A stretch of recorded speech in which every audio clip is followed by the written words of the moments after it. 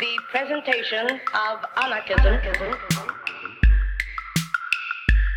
as social philosophy which aims at the emancipation, economic, social, political, and spiritual of the human race. The emancipation. Anarchist Essays is brought to you by Loughborough University's Anarchism Research Group. For more information on the ARG, see the link in the show notes or follow us on Twitter at ARGLBORO.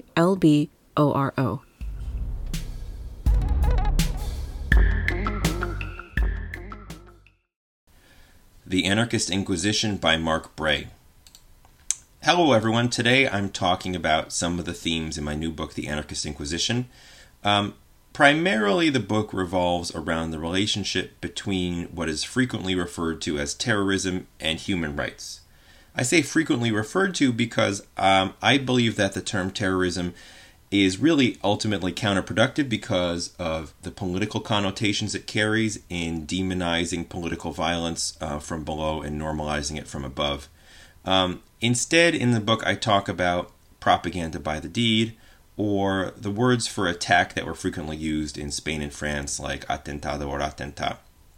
And I talk about the relationship between this political violence and what I argue ought to be considered human rights in the campaigns that were organized by anarchists and their allies at the turn of the 20th century in Western Europe and beyond to liberate their imprisoned comrades. So, to take a step back, the basic dynamics that we look at in the book are, number one, anarchists throw bombs at generals, they assassinate prime ministers in the late 19th century.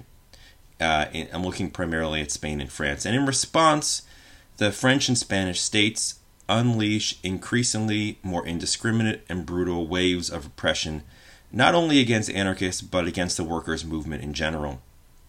And then finally, I look at the transnational campaigns that were organized to liberate these imprisoned comrades in Spain, and I argue that we ought to think about them within the history of human rights. So let's unpack some of those dynamics as we go along here. So, propaganda by the deed. In the late 19th century, the anarchist movement, to a good extent, became fascinated with what they believed to be the revolutionary potential of setting a spark that could ignite popular rebellion through dynamite, through assassinating a key figure. Now, historians have been right to clarify that it was really a very small minority of the anarchist movement that ever threw a bomb or even argued for this strategy without reservation. On the one hand, you had the what you might call insurrectionary, more anarchist communist end of the political spectrum that was very critical of formal organization beyond an affinity group of say, a dozen people. And on the other end, you had the vehemently anti-dynamite and usually anarchist collectivist wing of the movement that was usually focused on labor organizing. But what I think some historians have left out is that there was a really broad gray area in between of anarchists and working class people that were sympathetic to some acts of propaganda by the deed, at least in private, depending on the context and the target. Whether there were bystanders who were injured, whether the target was a quality target and not seemingly random people, and so forth and so on. We can see the range of perspectives in response to some of the more prominent bombings in Spain in the early 1890s. So, for example, Paulino Payas throws a bomb at General Martínez Campos on the Gran Via in Barcelona in 1893. Part of what's notable about this bombing is that although dozens of bombs had been set off in Barcelona over the previous decade, Paulino Payas was the first anarchist to actually be arrested for throwing a bomb in Barcelona, in large part because he gave himself up. After he threw the bomb, he stood out in the middle of the chaos, threw his cap up in the air and said, "Viva la anarquía." And so he was arrested, and this was an example of a bombing that got a lot of popular support, it seems. So lithographic portraits of Payas were printed and sold in kiosks on the Rambla to such a great extent that authorities went around confiscating them. When he was eventually executed and buried, eventually the guards had to be stationed at his grave because there were so many visitors that authorities were worried that they would disinter his body. On the other end, for example, not long after, his comrade Santiago Salvador, to avenge him, threw 2 bombs into the Liceo Opera House in Barcelona, targeting what he considered to be a bourgeois crowd. That bombing seems to have been less popular, right? Certainly more indiscriminate. So if you fast forward to 1896, 1896 represents a kind of turning point in this story. Prior to 1896, bombs that were set off in France and Spain elicited repression. Both states tortured anarchists, executed them, but outside of anarchist circles, there wasn't much of an outcry. This changed in 1896. That year, a bomb was thrown into a religious procession outside a church in Barcelona. Initially, some anarchists argued that it must have been the work of a kind of police agent provocateur because the bomb exploded at the rear where the everyday people were marching, not at the front where the important people were marching. In retrospect, it seems quite possible that it was an anarchist who set off the bomb, but simply made a mistake in when it exploded. In response to the bombing, the Spanish state arrested somewhere between 400 and 800 people. Not only anarchists, but different kinds of Republicans and socialists and unionists and Freemasons, secular people, and so forth. Before long, some of the anarchists were tortured in Montjuïc Castle overlooking Barcelona. These anarchists managed to get word of their plight out by writing letters to the press and sewing them into the lining of the jacket of one of their comrades who was ill and therefore got sent to an infirmary outside of the prison, and he could then pass the letters on to the press. And so what changes this time is that largely through connections in France, with the help of Charles Malato and some other anarchist comrades there, they managed to trigger a really unprecedented transnational campaign against what they called the revival of the Inquisition in Spain. And this campaign spread across Europe, North Africa, and the Americas and beyond. And I argue made a really interesting argument which may sound somewhat anachronistic for some from our present day point of departure, but really wasn't all that unusual for the era, which is that torture and repression in Spain was an attack on the rights of humanity. Anarchists and others didn't argue in terms of the laws of the state of Spain, which they considered to be illegitimate. They argued that these abuses were an affront to humanity in general. And so I argue that it's illuminating to think of human rights campaigns at the turn of the 20th century, not only this, but others, as I describe in my book. And I think that this anarchist argument for human rights, which really ran deeper than simply making a strategic argument in the context of a campaign, but reflected the degree to which they spoke about rights in their writings at the time, and the degree to which some anarchists like Joan Montseny, Anselmo Lorenzo, argued that anarchists were the true inheritors of the individualism of classical liberalism, and as opposed to the liberals of their era who let that individualism be trampled upon by the state, anarchists, they argued, were the ones who actually lived up to the promises of liberalism and to this notion of natural universal rights.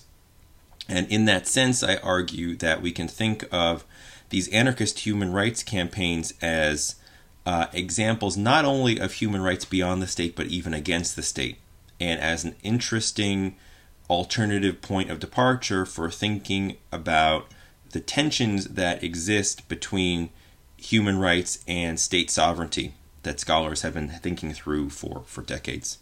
And so what ends up happening is this campaign is ultimately successful.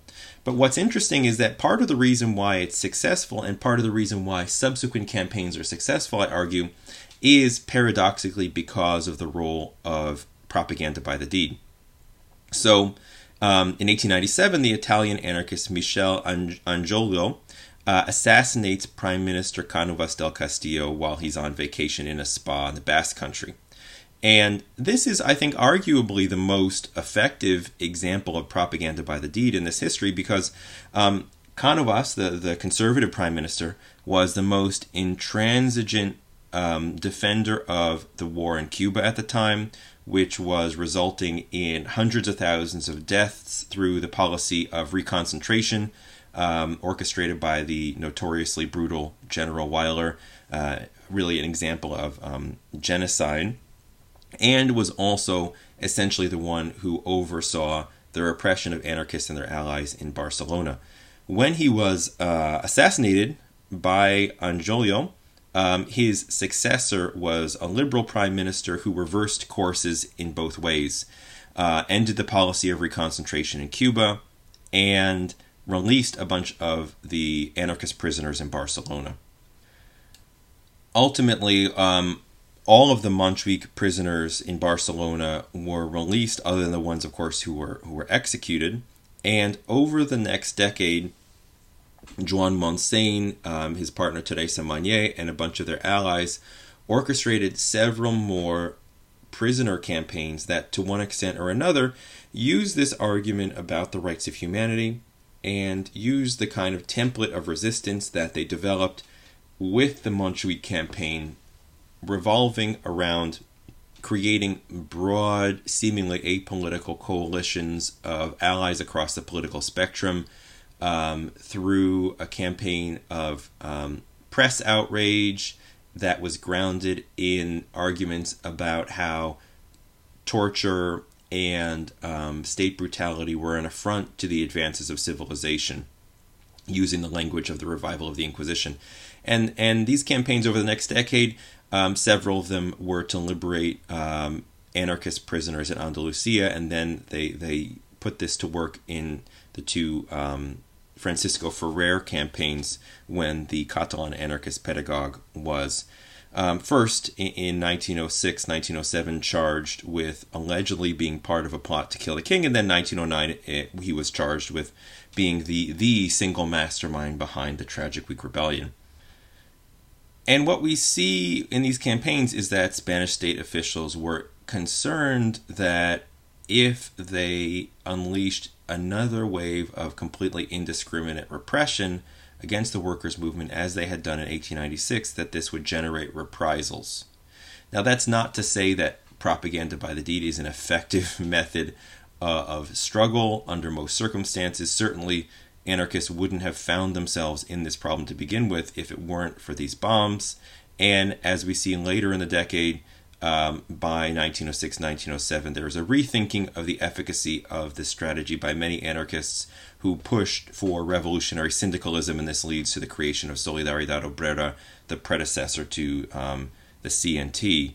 And certainly, I think it's different to think about this role of this political violence when carried out by individuals or small groups versus, for example, in the 1920s in the context of simmering class war and part of a mass movement. Nevertheless, it is interesting to think about the kind of paradoxical relationship between the political violence of propaganda by the deed and these arguments for universal rights, particularly when there were some individuals within the anarchist movement who either we know or we have very good reason to believe were involved in both sides of the coin, that is, throwing bombs and making claims about the rights of humanity.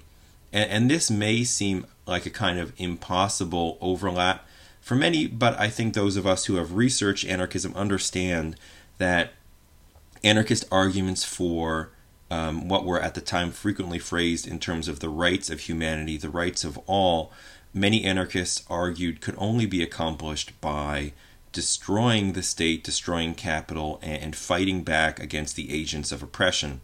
And in that sense, I think it's really one of many examples of how, despite the liberal notion that human rights imply a kind of absence of violence, we can see through the storming of the Bastille, through the role of the development of the language of human rights during World War II, through examples of wars waged allegedly in the name of human rights, that the relationship between political violence and human rights is not necessarily antithetical. So the Anarchist Inquisition delves into all these kinds of dynamics. It's really a narrative history that focuses on the lives and travails of anarchists, whether bombers, campaigners, or otherwise, their enemies and their allies at the turn of the 20th century in Spain and France. I hope you check it out and you enjoy. Later.